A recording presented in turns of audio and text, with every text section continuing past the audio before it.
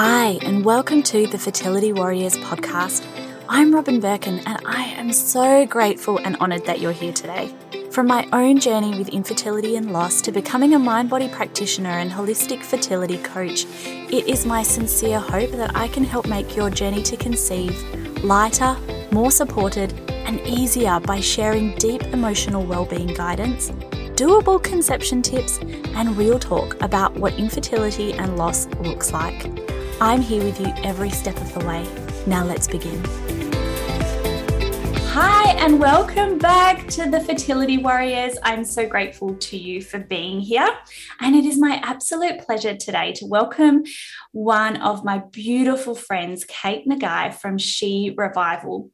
And she's going to talk to us today all about her story. And honestly, when you listen to it, I don't even know what to say. It's probably going to be a mix of like, wow, that's a lot, with wow, that's a really powerful transformation. And Kate is one of these people who has a beautiful spiritual energy, but is also really down to earth and really practical.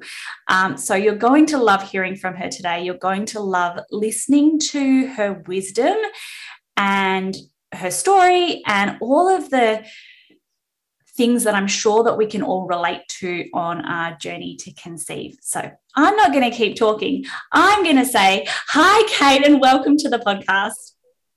Oh my, I am so excited to be here. And I am so excited to share my story, because I truly believe the more often we hear these stories of transformation and these success stories, the more that we can start to create belief and hope in our own journey. So I'm ready to get into the depths of like my darkness that I went through, I guess you could say. And what I love about you is that one of, I guess, the sort of pillars of what you talk about is how we can tune into our own wisdom of our bodies. Like there's so many messages and there's so much that we can learn when we get quiet. So I think probably the best place to start is at the beginning. Tell us about when you first started trying to conceive and when you first were like, this is shit and something is wrong. Yeah, no, for sure. So I always like to share that, like, when you really, and maybe this is when you get to the other side that you can really start to like break it down. But when you really look at your journey, you see that it is not just like black and white or one road. It's like layer upon layer upon layer of what was being uncovered and discovered and transformed. And so like, I can start at my journey of like when we started to try conceive, but realistically, my journey started way back when I was in my mother's womb. So I am the byproduct of a teen pregnancy, which seems like, okay, that happened. My mom and dad still together, amazing marriage, but I didn't realize how much that impacted me as I was trying to go into my journey.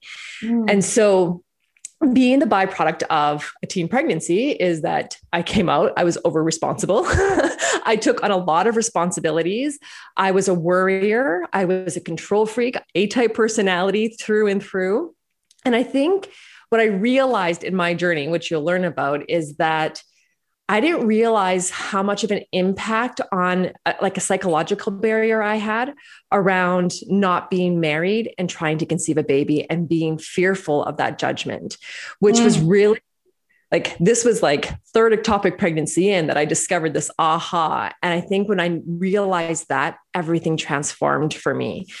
So when my husband and I started trying, we were in a really long committed relationship. We'd been together for 2.5, almost 3 years. And I really wanted a baby. I was in my 30s. And my husband was like, he didn't feel the need to get married. And we had the discussion over and over again. His parents are common law because they were immigrants into Canada. And so their marriage certificate transfer over. So they always lived that way. So that's all he knew. And I came from the opposite end where my parents were not married when I was conceived, were shunned and controlled by their community and then pressured into marriage. And so I didn't realize how much that, like why it meant so much to me. I was really like teeth into the wood. I'm not budging. I need to get married, but yet I want a baby. So let's keep trying because I'm 32 and I don't have time to waste. Yeah. And yeah, no time to waste. We'll continue this argument as we go through the journey. I once remember sitting in bed and saying to Ross, what did I say to him? Something along the lines of, can you just tell me, are we going to get engaged this year? And I said to him, this is what I said to him. I said, Ross, I don't want to be, because there's something about this age 30. I'm so sure so many people can relate. You hit 30 and then all of a sudden you go, oh my God, the biological clock is ticking. I said to Ross, I just don't want to be 30 and not married.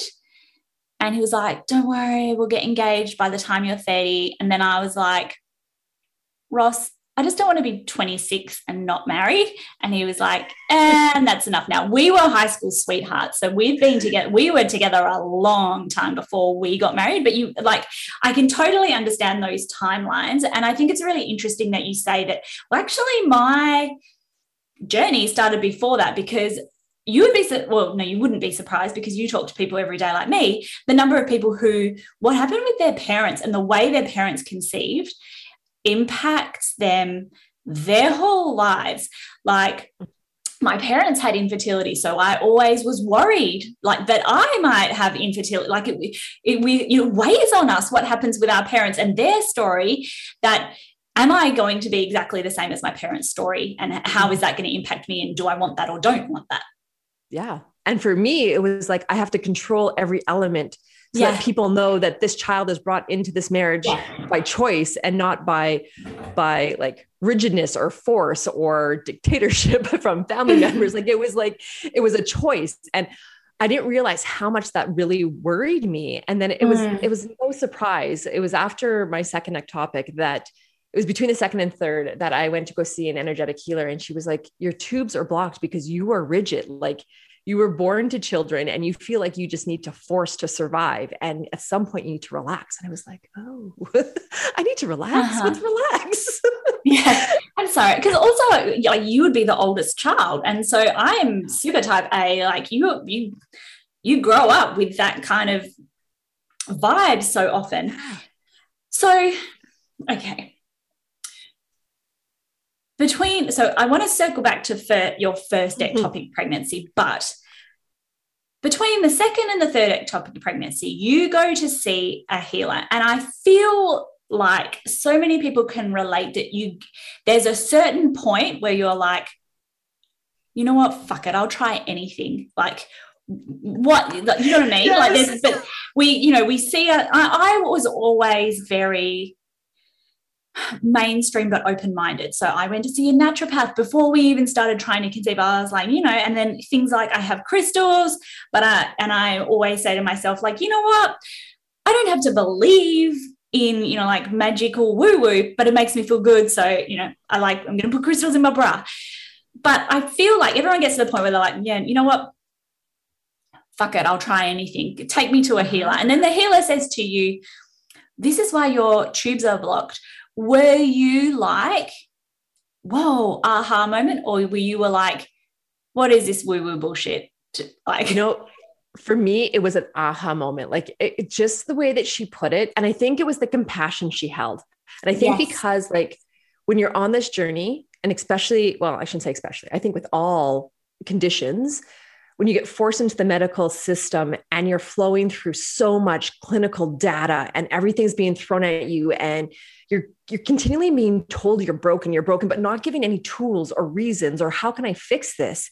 And then I went to someone who took my history, who sat with me for an hour, just listening to me spiel my history. Yes. And then was like this compassion, like without touching me or even like embracing me, I felt like for the first time I was seen and I was heard. And then this wisdom bomb came out of her mouth of like, have you ever considered that this might be some residual stuff from your mother's pregnancy in the womb of her own fear and her own trauma? And then you coming out feeling like you had to survive and you've always been a fixer and you always want to, like, you're just that person that takes care of everything. Yeah. And at some point you have to slow down and go, I need to rest. Like I'm running on like 100% adrenaline right now. And at what point do I come down and reconnect with me. And I think that was the moment that really spiraled me into starting to investigate my body in a different way. Rather than being told what my body was or how it was operating, I started to feel into what I knew, which was like, that was the medicine for me. And that was like the trajectory that changed everything in my life. It totally changed my life. Like a puzzle piece, like you found whatever it was, like the corner puzzle piece that you could say, now I can start piecing together the puzzle of like what's going on here. And did you feel like that was the point when you had something that you could grasp onto? You know, like we feel so out of control when we're outsourcing everything and we're confused, we don't understand. And, you know, it's like medical jargon. And then was that the moment that you said, hang on, okay, I see how I'm running my life and maybe this is not how I want to continue. Yeah. And I would say up until that point, I was taking baby steps, but I was still taking baby steps that were directed by someone. Like I still didn't trust my own inner authority. I didn't trust that I had the capacity to heal. I didn't trust that the outcome was going to be different. And it's really ironic because it was that moment of like, maybe it was the timing, maybe it was just the softness that she provided in that experience for me. But when I had my third ectopic shortly after that, I didn't panic. I didn't go into this complete spiral of feeling like, that's it, throw in the towel, I'm done. It actually empowered me to feel like, okay, now it's time to make a plan for me and not a plan that's directed by the outside world, if that makes sense. Yeah. It was at that point after, like, it was right after our third ectopic that my husband and I sat down and I was like, okay, like I know that I'm doing all the right stuff. Like, even though we haven't got the outcome I want, I feel better. I feel better in my skin. I feel like I have tools. I feel hopeful. Like I don't feel like we're at the end of the road, but I also get that I'm getting burnt out and I'm also tired of dealing with loss. Like at some point, this loss has to stop. And there was at that point where we're like, okay, let's try for 6 more months. And then we'll try 1 round of IVF. Cause I was ready at that point just to say, let's try for 6 months and go right to adoption. I'm the money conscious. I'm the bank thinker. My husband's not so much. And so I was like, no, like that's way too much money. Let's just go to adoption, right? We know we want to be parents. I don't care anymore. And he was like, no, I want to try at least 1 more time with medical intervention, and then we can go there. And so that was our plan. Like it was this meeting of us coming together, hearing each other out, and then making a plan of like, okay, this is our plan. But at the end of the day, like we were at that point where we were like, at the end of the day, we just want to be parents. So if that's through adoption, we'll adopt and then we'll continue to heal. Like I didn't lose hope that I couldn't heal my body. It was like, we'll have a child and then we will continue this healing journey and have child number 2. Yeah. And so there was something in that of just feeling that empowerment that I could sit down and make that plan and feel like I had authority in my life versus everything being out of my control, which is what it felt like for the first 2 ectopic pregnancies. Yeah, I can relate to so much of that. I had, we all have this breakdown moment, or not all of us, but so many of us have this breakdown moment that then helps us reach that breakthrough moment. And I had kind of similar, but not similar. I had another failed IVF cycle after I'd had that kind of breakthrough moment. And for the first time, I wasn't derailed and I could make a plan. I was like, you know what, we're in this for another 2 years. I've got 2 more years in me and then I'm going to reassess. And just being able to not hinge everything on every cycle, I think made such a difference. But if we circle back a little bit to your first and then your second ectopic pregnancy. Yeah. So my first ectopic pregnancy, my husband and I, we were talking about having children. We were dating at the time, living together, talking about kids, obviously not being very safe because we were wanting to have children, but we hadn't really sat down and we weren't in that like fertility in the depths of it, of being like, okay, we've been trying for 6 months and this hasn't worked. We're like, let's play around with this idea. Like, we want to have kids. We still haven't agreed on the marriage thing. And we got pregnant, and it was kind of like this moment of like, oh my God, that happened. Like, it was like, that happened quick. Got us a little off guard. We're great. Yeah. Whoa, what just happened there? So much so that I was further along than I expected. I think we discovered around 6 weeks that I was pregnant, which is pretty late for an ectopic pregnancy discovery. And it was shortly after we discovered that I ended up in the emerge with intense pain, and found out that I was closer to 7 weeks and that I was about to rupture. And so they rushed me into emergency to remove that tube. And like, at that point, like, I had no idea. I didn't know what an ectopic pregnancy was. Like, I don't know about everyone else in the world, but Canada does not have the best sex education in schools. It's just like, they don't teach you these things. They don't teach you about what all these conditions could possibly be. I had no idea what an ectopic pregnancy was. I didn't even know that could happen. And now I've been told that it happened. And within the hour, we are removing it and terminating the pregnancy. Like, I didn't have time to process, right? Like, it just was like this fog. Yeah. And so we came out of that, and I was like, okay, well, we're just going to try. And so we started trying again. And shortly, it was within a few months, we got pregnant again, and super excited, because when they went in for that first ectopic, they took out the tube that had the growth in it, the birth, or the pregnancy in it. And they said the second tube looked perfectly fine. There was nothing wrong with it. No scar tissue, no swelling. Like, they're like, no, you'll be fine. You have one really healthy tube.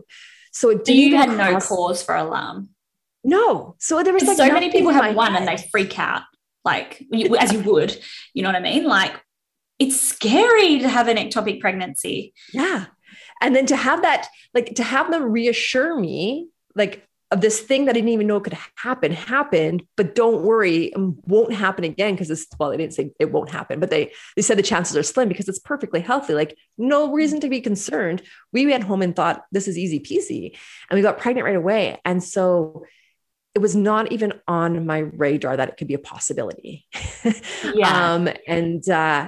I booked a midwife right away, and she's like, well, because you've had one, we have to get you into to check. And so we went in to check right away, and it was, so we caught it like right away, which means that they could put me on the medicine to terminate the pregnancy without having to remove the tube, and hopefully keep the integrity of the tube. And so that's what we did. And I remember, like, it was all just such a shock. Like, I honestly, when we went into the hospital, I was like, no, it's got to be appendicitis. Like, just, it's on the right side. It's got to be appendicitis. Like, you're crossing your fingers and your toes, just hoping it's another medical emergency. Yes. Yeah.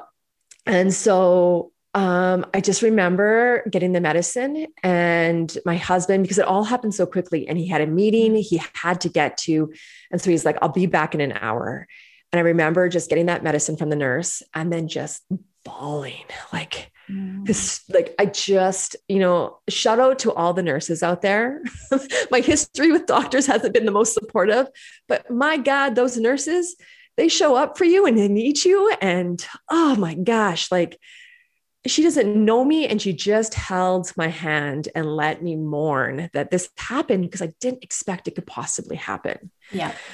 Yeah, it just wasn't expected. And so, of course, like, there was a little bit of a grieving time after that second pregnancy, and we had to go for some follow-up information or appointments. And I remember just feeling like, this can't be, like, this can't be. And so we went to the fertility clinic, and she was like, well, you've had two now, one in one tube, one in the other.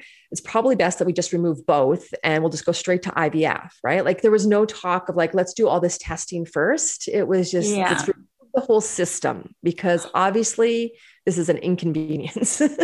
And I remember walking out of there going, oh my God, this can't be, like, this honestly cannot be, like, that can't be my only option. And my husband, he's an engineer, so he really went right in of like, okay, like, this is what science is saying, so we're going to do this and we're going to book it. And I was like, no, like, I walked out of there feeling more broken than I've ever felt in my whole entire life, with no answers, right? Like, you want to remove parts of my body without investigating a little bit more. Like, it didn't feel right. So I went on Dr. Google and I just started searching. And at the time, like this was 10 years ago. And so 10 years ago, ectopic pregnancies wasn't something that you found anything positive on the internet. Like there was not one success story. When we started trying to, it's exactly 10 years when we started trying to conceive. There weren't Facebook groups. There wasn't really Instagram. There was like nothing. Except these forums and these random blogs, like that all, like it was almost like this underground thing of all these blogs. And I remember there was one website that the lady would just list all of the blogs, and then you'd click on them and some of them were deactivated, but that it was almost like this underground like lifeline of these people. But that was about it. There was no kind of community. There was nothing like that other than these kind of what felt like underground little forums. Yeah. Yeah. And at the time I was working for a corporation. And I was a yoga teacher, just like teaching one class a night or one class a week, just like a little side hustle thing of something that I just enjoyed. And I just remember at that moment going, there has to be an answer and I can't find it on here. So then I Googled acupuncture, right? I was like, and I don't even know why. Like I grew up in a small town where there was no naturopaths, no acupuncture, like there was your doctor. That's it. Like, you go see the doctor and you don't do anything else. And so like, I had never done any of these things. Like I had never done acupuncture before, or like the craziest I got was massage therapy. Like that to me was like, that was it. And I know I read somewhere that acupuncture could help with fertility. And so I found a clinic in Edmonton and I called them up and I was like, okay, this is my history. Can you do anything for ectopics? And he was like, yes, we definitely can. Come in. And so I went in for my first appointment, and I share this because I think so many people can relate to this. I went in and he was like, okay, so generally we like to like see you once a week for 12 weeks. And so that we can really optimize the body. And I was like, no, this has to happen next month. Like, what can we do to heal my body so I can get pregnant next month? None of this 12-week stuff. I don't want to think long-term. I want the fix now. Don't you realize there's a biological clock? I'm giving you 4 weeks, man. And so, it was an eye-opening experience, but I remember going for that first acupuncture appointment and I left and I came back the next week for my second one. And he's like, so how are you feeling? And I was like, it's really weird. I'm like, I don't know what to expect, but all I can say is that when I left last week, this whole week, I could feel myself being in traffic and I should be angry. I should have road rage, but yet I'm calm. Like I can't muster up the anger. And he was like, that's how we know it's working. And I was like, oh, that's what healing is. Like to me, it was like, I don't know what's going on, but I just can't get angry. And so it was about, it was probably 9 months that I was doing acupuncture and just massage. Those were the only two things I was kind of tinkering around with. I started teaching yoga full time. I left my career because I was like, you know what? I'm way too stressed here. This isn't fulfilling my life's purpose. I don't feel like I love the people I work with, but I don't feel joy. Like I don't feel like I'm impacting the world. This isn't what I want to do. And I remember my husband going, what are you doing? I'm like, I'm quitting and I don't know what I'm going to do, but we'll figure it out. But the clinic that I was getting my treatments at, the acupuncture treatments, they're like, we want a yoga teacher, come teach fertility yoga here. And I had no idea what fertility yoga would look like, but I knew what was going on in my body. And so I just started researching. I read any book that I possibly could. I picked their brains on the anatomy part and tried to figure out and piece things together. And so I just kind of fell into this full-time teaching gig, which was fantastic. Jump sometimes and the bridge will build. It's always my advice, especially if you don't feel like you're in the right place at the right moment. And then, so in between this year mark of us trying to get pregnant again after that second ectopic, which was really hard because it was so easy the first 2 times that it was like, well, why is this now 10 months? That we ended up going back to the clinic. And so she was once again like, we got to remove stuff. And I was like, I'm not there yet. Right. And I'm like, can we do any tests? And she was like, well, we can check your tube. We can put the dye in the tube and see what's happening in your uterus. So I was like, okay, let's do that. So I left there. And the very next day I found out I was pregnant again. Okay. So did you feel like scared to get pregnant, given that like you'd already had 2 ectopics, or were you like, surely not a third? I was surely not a third. Right. So you were like, I was so adamant that this was the one, because I've been doing acupuncture. I was now like in a job that really fed my soul. I was getting massage. Like I was taking care of myself. I was napping. Like I felt like checking I was the boxes. I was doing the ritual, and this was it. The other element that felt like it was perfectly aligned is the 3rd pregnancy we found out on Valentine's Day. Mm-hmm. Yeah.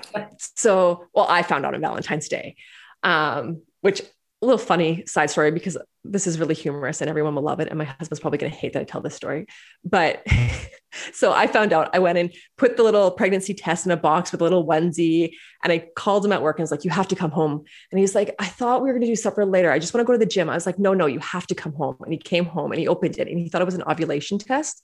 Oh. And he's like, you got to be effing kidding me. You called me home to have sex. I just want to go to the gym. That, ladies, is when you know that you've had too much fertility sex. Yeah. This is what this is. Yeah. And at that point, you're like, no. So I thought it was like divinely aligned. Like I was doing all this work. I left my job. It was all perfect. And we were to get married in 1 month. Our wedding was like a month away, not even a month. It was like 3 weeks. And I was like, this is all perfect. And the next week we found out that it was another ectopic. And I remember going in, because I was so self-assured, right? Like I knew this was going to be a good one. So you weren't like, oh dear, no, I'm pregnant. No. You were like, this is all perfect. The universe is, conspiring with me. This is, okay. So you're pumped. You're like, no doubt. You're like, this is it. Amazing. Okay. Yeah. And so I went in because once again, the midwife was like, you need to go for an ultrasound. So I went for the ultrasound, and I felt in that moment, laying on that table, getting that ultrasound done, that the tech was just annoyed with me. Right. Because they're like, I'm sorry, there's no heartbeat. It's another ectopic. And I was like, no, it's not. Like, I just felt like they just looked at my history. They looked at my chart and they were like, history is ectopic. This is going to be ectopic. So we're not going to really explore. And that's what I felt like. That's what I felt like in there was just like, it just felt cold. And I remember walking out of there, and in the change room, I called my acupuncturist and I was like, they're telling me it's another ectopic and I don't believe them. And he was like, well, we want to be conservative because we want to save that too, right? Like if we can save it, we want to be conservative. But this is what I would say. Go home and go for a second opinion tomorrow. Like just sleep on it and go for a second opinion. So I went home. I said all my affirmations. Yeah. I called in my support team, which was very small because nobody knew my story. I didn't tell my family. Nobody knew what was going on and didn't know our history. And the next day I got up, we went again, and they were like, I remember being in the change room and they had a nurse come in going, you just had an ultrasound yesterday. I was like, yeah, but I want a second opinion. You're asking me to terminate a pregnancy. I want a second opinion. So she left. She sent another technician in to come say, you know what? You really don't need this. We see it. And I was like, you are not listening to me. They sent 4 people in to discourage me from doing this. And I was so mad. I was so mad. And I was like, you're asking me to terminate a pregnancy. Just let me have my goddamn ultrasound. I hope I can swear. Sorry. Yeah. I think I've already sworn 12 times. Okay. And so, but they finally let me have it. And they're like, no, it's an ectopic. And I still don't believe it. But I called my acupuncturist again and he was like, let's just save that tube, right? Like we can do this. We know we can get you pregnant. Let's go and do some more and let's get that test done so we can see what's happening in those tubes. Right. So I was like, okay. So we ended up terminating the pregnancy. We were driving to our wedding a week later and we were getting married. We're getting married 3 hours away from where we live. And halfway I went into intense pain and I went pale and I passed out. So my husband drove me to the nearest emergency hospital, which was like literally 10 minutes away. Thank God. We were on like in between cities.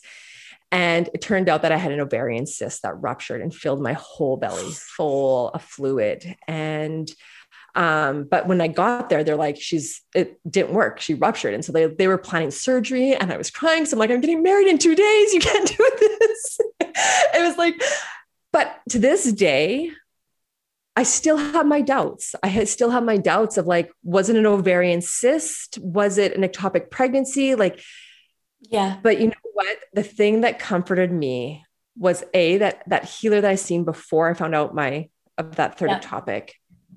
I was rooted, I was grounded. And then it just seemed like everything was layered, like that happened. And we just had to power through and get to our wedding, which at that point, everybody now knows what's going on because we didn't show up at the hotel. So then I had to tell like all of our family what was going on. And I think those were all the turning points. The turning points were, you know, being able to explore a little bit of my history and how that was playing into my rigidness in my tubes, possibly. Coming together in marriage, this coming together of outing myself, like coming out of the fertility divine breadcrumbs. Yeah. And saying, this is what's happening. And then having so much family come and support me because they didn't start crying. They didn't know what was going on, right? Like they didn't know the pain I was going through in their lives. And here I was like, just in so much emotional turmoil, right? And so it was a really beautiful experience, really crappy timing, but really beautiful experience of just like having some acknowledgement of what might be happening energetically or emotionally in my body, having something that was a barrier, this marriage. I really truly believe that a part of me was so afraid to get pregnant before we got married because of judgments. And so like that aligned nicely, then having everyone know our story and then just be there to hold that space. We got pregnant 3 months later. So, and now I have 3 kids. And it was shortly after our wedding that I went for the test to see what's happening in my uterus and my tubes. And the doctor was like, you have no scar tissue. You have no swelling. Are you sure you've ever had an ectopic pregnancy? And I was like, well, they've told me I've had 2 in this one. And so like, it was just reaffirming, like everything was moving as it needed to be. It was hard. It sucked.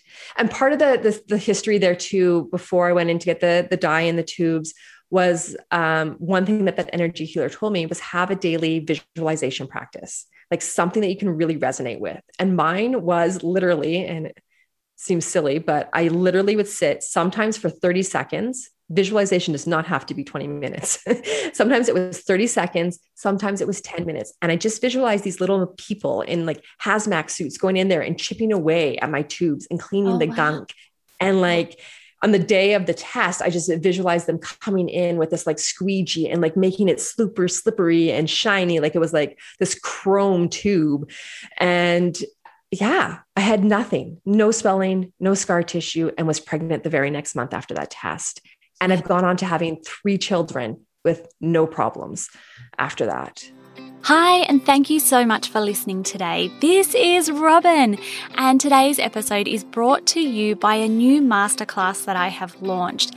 And I feel like it's going to be a game changer for anyone who would like more tools to navigate infertility, loss, and trying to conceive emotionally. I feel like it's also a lot of stuff that nobody's really talking about. The masterclass is called 3 TTC Myths That Are Keeping You Anxious and Stressed. We're going to talk all about how to cope emotionally through infertility and loss and what to do instead so that you can finally step out of that muddy fog of infertility, of endless cycles of hope and grief so that you can reclaim your journey and your life. You can rediscover yourself and feel like the old you again in an easier, quicker, and make your life more awesomer way. So to join me on this masterclass, head to robinbirkin.com/masterclass. It's free to attend. It'll take you about an hour. And like I said, I feel like it's some strategies that are not only easier than what most people are telling you when they give you a flick of the wrist and say, try a guided meditation, or when they give you things like just relax or just take a holiday. We're going to talk about the things that actually matter, the myths that are keeping you stressed and anxious, and the easier strategies that really do help people cope emotionally with trying to conceive, loss, and infertility. To learn more, go to robinbirkin.com/masterclass. Okay, let's get back into the episode. So your 4th pregnancy, Was Success. that a head fuck? But like the early days was like, well, here's the thing with the fourth pregnancy, because up until that point, every time I was told you need to go for an ultrasound right away to find out, we need to know right away. And with my daughter, my first daughter, the fourth pregnancy, I said, no. I said, if you make me go at 4 or 5 weeks, I'm going to be so full of fear that I'm going to manifest that into being another ectopic. I'm going to be so terrified. I'm like, if I lose it again, I lose again. I get that. It is what it is. Like if I lose a tube, I still have IVF. Like not all my options are gone. And so I was like, I want to wait till 9 weeks. I want to wait until 9 weeks. At 9 weeks, I know you can hear a heartbeat. I know you can see, because I still had all that doubt from that last ectopic pregnancy of them like, we can't find a heartbeat, so it's got to be an ectopic. And I was like, I need a definite that there is no heartbeat. And so I'm not willing to go before the 9 weeks. And so I stuck my heels in and it felt right for me. Was it scary as hell until 9 weeks? Yeah. Did my brain keep going into this like reel of like, you're pregnant. You're not pregnant. You're pregnant. It's going to be an ectopic. Like it was always back and forth, but I knew in my essence that if I really wanted to be with this pregnancy and support my body, I needed time. I needed time to embrace it. And the other element to that too, that I really believe was successful, and I always tell women this that I work with, is that for 3 pregnancies, I kept it a secret. For 3 pregnancies, I didn't share joy and I didn't share sadness. I sat in it with just my husband. And the 4th, I remember my husband, when we found out we were pregnant, he was like, okay, so we're not going to tell anyone until their ultrasound at 9 weeks in. And I was like, no, I'm telling everyone tomorrow. And he was like, I don't feel comfortable with that. And I was like, well, we got married later. Well, not later in life, 32. It's not really late, but we already had our own friends, right? Like he had his core group of friends. I had my core group of friends. They didn't know each other. And both of us just melded into the other person's friend group, right? And I was like, we don't have to tell your friends, but we have to tell my friends. And I want to tell my parents and I want to tell my brother, because I, for once, want someone to be excited for me. I want to feel the joy of someone being like, yes, you did it, because I haven't felt that. All I've seen is everyone else in my life get pregnant and everyone celebrate that. And all I've had to do is sit there and worry. And I want to celebrate. If it's a loss, it's going to feel the exact same if I celebrated or didn't celebrate. And so we told my family, we told my friends, we didn't tell his family or his friends because that was his choice. And I respected that. I understood that he had a different healing process than I did, but I needed to feel like people were like rooting for me and excited. And I also needed to know that if this ended in another ectopic pregnancy, those people would be there to hold me. Because now they knew all my stuff. I came out of the closet. So now if this happened again, I really needed them. I really needed them to hold my hand through it. So interesting. I mean, so many things that you've said are so interesting, but I remember when I was pregnant with Olivia, so this was my 3rd pregnancy, and I felt like if this doesn't happen for us, I will still tell people. So I'm happy to just let people know, because I felt like I wanted people to be able to have the ability to either hold me in my sadness or hold me in my joy.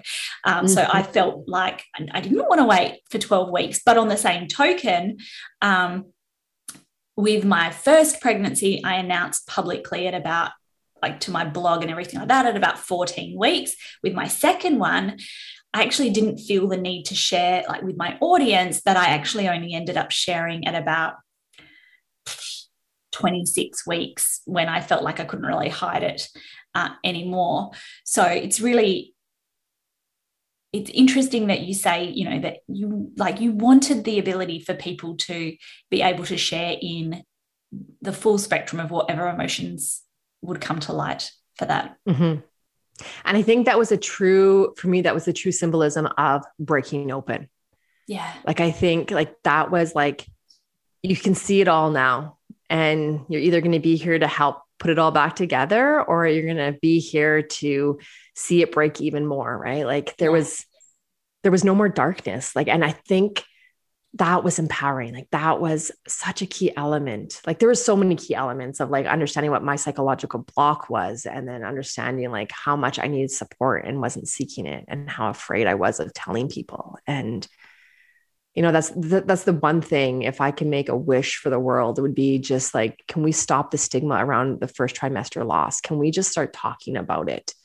Like, why do we have to fear our jobs and everything else? Like, there should be no holding back. Like, we should be able to celebrate and then to grieve if we need to grieve, but we need to feel. And to allow, the thing that I find with like pregnancy loss is that we are all so different. We all grieve and process miscarriage and loss in so many different ways, but some people, just because of the way, you know, we almost have to power through at work, and we have to, you know, particularly if we're at fertility clinics, it's almost like we have to get back on the wagon, and it's, you know, let's go in and monitor your HCG levels. And as soon as it's back to zero, you're back on the wagon. That we almost are, for some of us who are really dealing with heavy stuff that could be from like baggage from years ago and other stuff, could be this deep fear, you know, of all of these things. We almost don't get that opportunity when we need it to process and grieve, for some of us, when we really need that. Mm-hmm. Mm-hmm. No, I hear you. So you were already a yoga teacher. You went through this process of saying like, hang on, the way that I'm living my life is not a way that fulfills my purpose, brings me joy. Like I'm living from burnout to burnout. Then you've gone through this kind of process of doing this. You know, baby number 1, you know, baby number 2, baby number 3, and your life has broken open and changed in many more ways still since then. Can you talk to us about how you've changed in those following years as well? Yeah. So I healed my body when I was told that I couldn't. I was told that I just needed to remove my tubes and, you know, just go an easy route. I think it was easy in their mind, or at least that's the message that I felt, was like, let's just do this so that we can just take the damage out. Right. And I healed my body. I learned how to trust my body. I learned how to listen to my body, you know, and I took a big leap leaving my career. And, you know, I was a really green yoga teacher. I just started out and I had no idea. There was no like training programs at the time for fertility yoga. And so I was literally just reading books and trying to piece things together and trying to really understand the anatomy and Chinese medicine and looking at all these different angles. And then I got pregnant with my daughter, which was fantastic. I was super excited. And of course, she had to throw me a curveball. At 19 weeks, we found out that I had an incompetent cervix and that she was most likely going to come early. Yeah. Which, when you've gone through this fertility journey, being told that you might lose your baby again at 19 weeks was like a train hit me. And I quit everything again. I was like, that's it. Then I'm on, like they told me I had to be on bed rest. So I was on bed rest. I left my teaching gigs. I had one beautiful studio that I was working at that the woman who owned it was a doula as well. And she was like, listen, I still need someone to teach this class. Would you mind just coming to sit on the mat? Don't move. I don't want you to move. I just want you to sit and teach from here, the class. And then she's like, and if 5 minutes before the class, you're on your way and you're like, I don't feel good, this doesn't feel right, you call me and I'll either cancel the class or I'll go teach it myself. And I was like, okay, I can do that. So it was a way for me to bring in income still while being on bed rest, because I literally did not move. I did not adjust. I did not stand. I did not walk around the room. And it was such a beautiful experience to still, because it was a prenatal class, it was a beautiful experience to still be in this environment with other women pregnant. And I did that for a few months.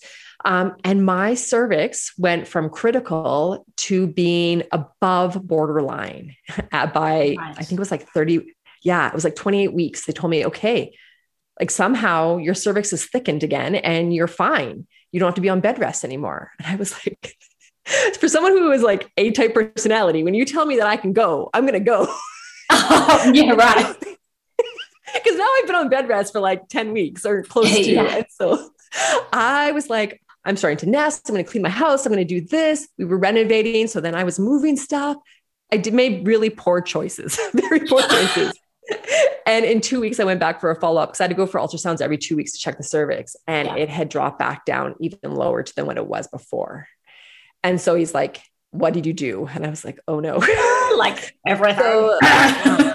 So in that moment, they're like, okay, you're at 30 weeks. It's time for a steroid shot then, because this baby's coming before 32. Like, we just have to prepare for a preterm baby.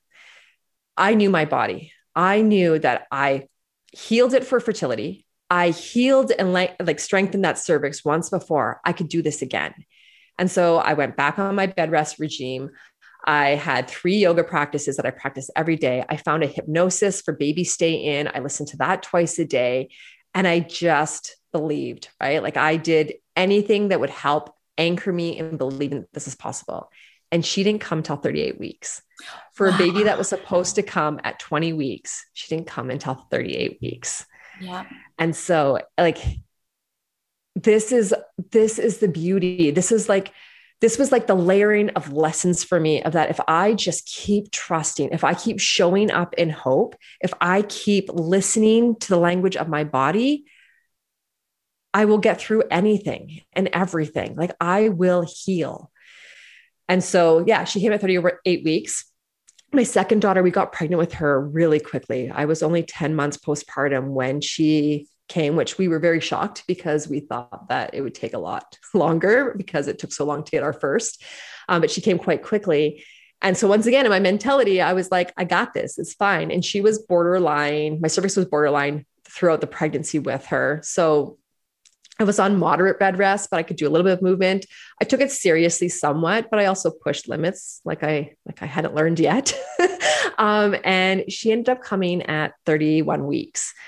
So she came super early. My water ruptured and she was born right away. And I remember my husband, because I had an acupuncturist at the time, who told me to write little affirmations and just put them around my bathroom. So that way, when I was washing my hands or brushing my teeth, I would just recite them. Like, it was somewhere visible that I would go often. And so I remember when my daughter came at 31 weeks, my husband's like, see, I told you those affirmations didn't work. And I was like, how do you know? She could have come at 20 weeks. Like, we have no idea if those worked or not. To me, they worked because they got us here. They got us to 31 weeks, right? With another incompetent cervix, which I did not put a cerclage in. I wanted to see if I could trust my body and see what it could do. And she came early, but I just believed. And I listened to that same instinct in the NICU. My daughter was born 3 pounds, tiny, 31 weeks. She was breathing on her own when she came out, which they were completely shocked by. Yeah, she was breathing on her own. And within about 4 days, she was breastfeeding on her own, which they said that's impossible. They said that the breathing, sucking, and swallowing coordination doesn't come till 34 weeks. And she was doing it just before 32. And they didn't believe me at first. And I'm like, no, I can, because every time she was getting fed through the feeding tube, I'd put her near my breast. Cause I was like, she needs to smell and sense her belly getting full by being in this position. And the one day I was like, no, I feel something being drawn out. And so they weighed her before and after feeds, and she was taking in just little bits, but she was taking in her feeds, and she was released from the hospital in 2 weeks. We were out of the hospital before 34 weeks. Wow. The thing is that there was babies that were born at the same time as her at 31 weeks and were there till 42 weeks. But I listened once again to my instincts. Yeah. I knew that I wanted her on my body. We did skin to skin 24/7. My midwife came to do skin to skin.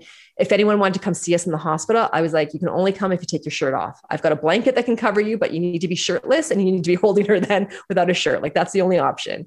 So we did round the clock kangaroo care with her. There was things like, if I did go down to eat or anything, I would place a shirt that I was wearing over top of her so that she would have my smell. Like, just these instinctual things that I was like, and everyone was like, this isn't going to work. And I was like, it doesn't matter if you believe it. I want her to know that we're connected some way. And this little warrior made it out of the hospital in 2 weeks. So, like, it just goes to show. Yeah. And then with my third, we knew we had 2 kids already, and we know my history with my cervix, that I was like, you know what, let's just put a cerclage in, because I can't be a mommy to 2 and try to worry about this pregnancy. So we did. And that little guy stayed until 40 weeks. He did not want to come out. Even when the cerclage was removed, like at 35 weeks, that little guy was like, no. I'm warm, I'm staying. And once again, the power of the body. Like, and this is my biggest message for women is that the body can surprise you in ways that you never knew. And you're going to feel broken. You're going to be told a lot of information that's going to feel heavy. It's going to feel disappointing, discouraging. But you got to remember, our body's always trying to find homeostasis. It's always wanting to get there. So we have to find the tools that help us feel empowered, to help us come into a place of hope and willingness to be curious, to explore options that may seem unconventional, weird, whatever, because our medicine's out there somewhere. And when we find that little token of medicine, we'll know it because we feel better. Like, I knew acupuncture worked for me because I wasn't screaming at cars on the highway. Like, you'll know what's working for you. Yeah. And the body will surprise you. It can surprise you. It takes time. It takes work, but it's also like, I never discourage people from doing whatever choice they want, whether it be natural or IVF. I hate the word natural. It doesn't feel like that's a right word. Like, yeah. Both are natural. Let's just say that both are natural. Non-medical intervention versus medical intervention. Whatever is going to make you feel confident, whatever is like going to make you feel like you're in that driver's seat, then that's the right decision. And if you're doing IVF, just have the tools and the resources for you to stay hopeful, for you to stay empowered, even if it fails, that you can trust that if you try again, it's going to happen. Right. And so to me, it doesn't matter what choice we make. It's whatever one feels best for us. That's not because we're told we have to, or because we're fearful. Like, I just really be curious, which has then led me to my career of like really diving deep into becoming a yoga therapist and an energy healer now, for someone who never knew what energy healing was until this journey, an energy healer. And I've really dropped into a lot of training in understanding the womb from a sacred and like ancient wisdom of looking at it rather than clinical information and temperature and cervical mucus, which is all important, but rather starting to like get into the felt sense of like, can I get into my rhythm and notice my rhythm? And can I start to behave in ways that feel aligned, right? Like, am I just racing through this cycle, or can I be more aligned in understanding what's being communicated to me through my hormones? Because our hormones are changing. And so how can we play with that in a way that makes life a little bit more inspiring and fun and joy-filled and hopeful? So, and this is the thing that I think as well, which is what I kind of mentioned at the beginning. We don't have to believe everything. We don't have, like, you can get 6-12 months down the track and that's fine if you want to believe, but sometimes things just feel good. Like, life feels better when we do particular things. So sometimes that's where I always think, we don't have to believe that, so your husband says, I don't know if the affirmations worked, but the point is that you felt really great doing them. And the point is that we will never know. We only know the path that we take. We never know what another path might look like. And so I'm always like, well, exactly what you say. Like, if it's helping you and it feels aligned and it feels good for you, do it. Mm-hmm. Mm-hmm. So that's like just a very powerful story. And there are so many messages, and we could probably talk for 3 hours. But I think what I want to do now is for you to tell, before we do the speed round, for you to tell everyone, like, where can they find you? What is it that you now do? You're yoga teacher, Reiki, healing, all of these things. Tell us, if people are curious and want to know more, they want to know about what you do, where can they find you? What do you do? Mm-hmm. So, I'm trained in so many different things because I'm one of those minds that's like, I needed to know it all. I need to understand it, and then I need to figure it out and piece it all together. So my programs really I try to encompass them all into the programs, so that way people can just get a new exposure to something. So, as a yoga therapist, you get, yoga therapy in there, you get this womb wisdom education as well, some stuff to help you understand your hormones and your body and start to live in alignment. you get some energy healing in there. So I try to bring everything full circle for everybody so that it's not like a piece together mat. It's like, it's all in one. And so when it comes to fertility, there's two ways. Well, first of all, my website is sherevival.com. And so she is not the gender, it's she as an SHEE for sacred healing through empowerment and embodiment. Because I believe at the end of the day, healing is always about empowerment and embodiment.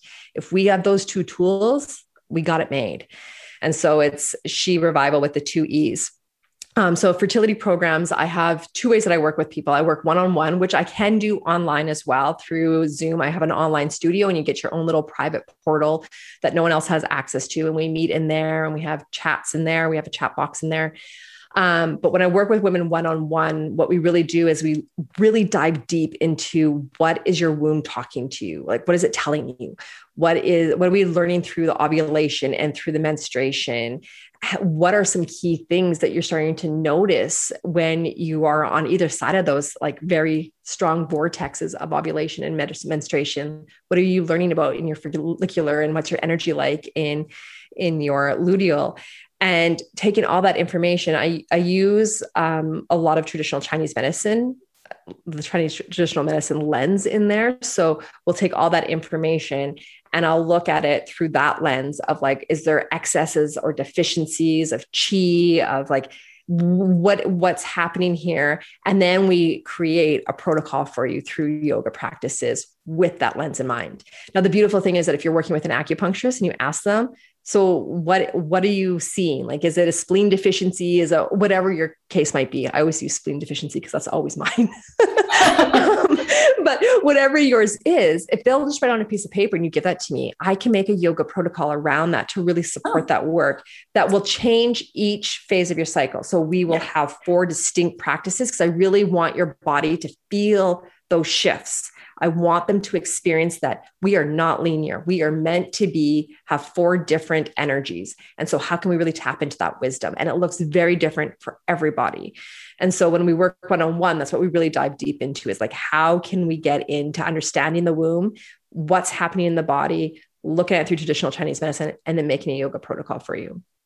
Now, that can be too intense for some people. And some people really want community and people want information. If you're an information junkie like me, you're not getting enough information sometimes in those. And so that's where I have my group coaching program as well called Fertile, Restore and Awaken the Fertile Body. And so that program is you can join for 3 months or 6 months. And we have a community that's not on Facebook. It's on the online platform that I use. And then there is yoga practices for each stage of your cycle. And then we have guest speakers that come on. We meet weekly through Zoom as well. So we have Awakening the Womb, where we learn a little bit about womb wisdom. We have Mindset and Yoga Nidra. So learning about some mindset concepts when it comes to fertility. And then we have a practitioner call where a practitioner comes on and shares some wisdom around fertility. And then we have our support group the last week. And then we repeat those 4 topics all over again with a different topic, I guess, or different theme. So those are the 2 fertility programs. And then I also have a women's coaching or women's membership. It's not really coaching, women's membership where we go into, it's just about lining to the wisdom of our womb. So we start to look at like, how can we think about our cycle and our hormones in the workplace? Like, how can we really create a work protocol that fits? How can we parent according to our hormones? How can we start to communicate about being cyclical in our marriages or our relationships? Like, how can we get them on board to understanding? And so we look at like, it's really about like, how can we draw this into everyday life so that we feel inspired? So we remove the taboo and we just really have fun with it. So those are the 3 main programs of how to work with me, which they're all fantastic. I love them all. So love it. And are you on Instagram? I am.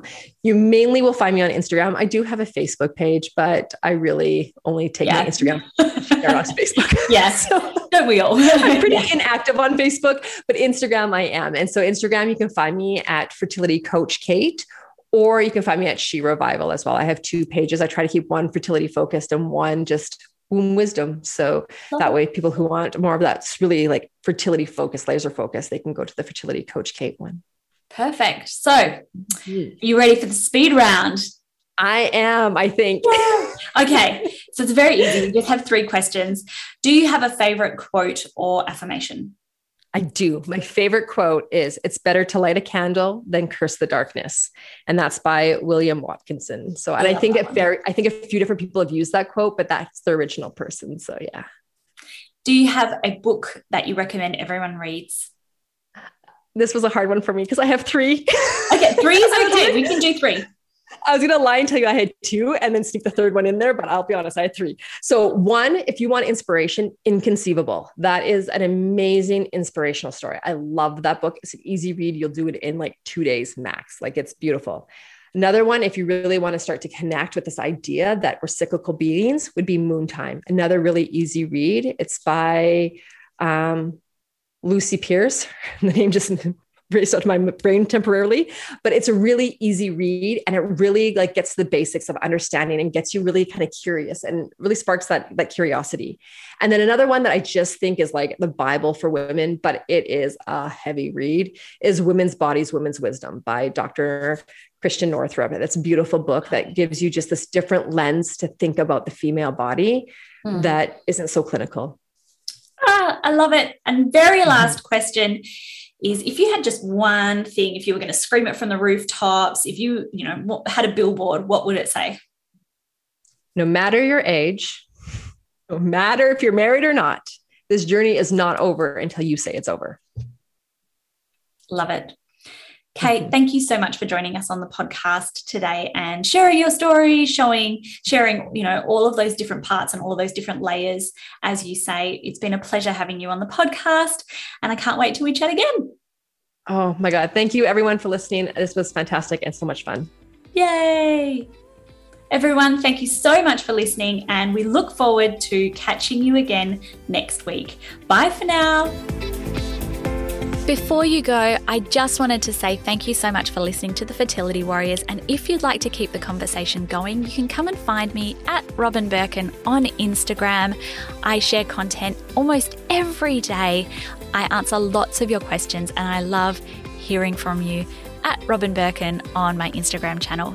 That's all for me today, and I'll catch you next week. Bye.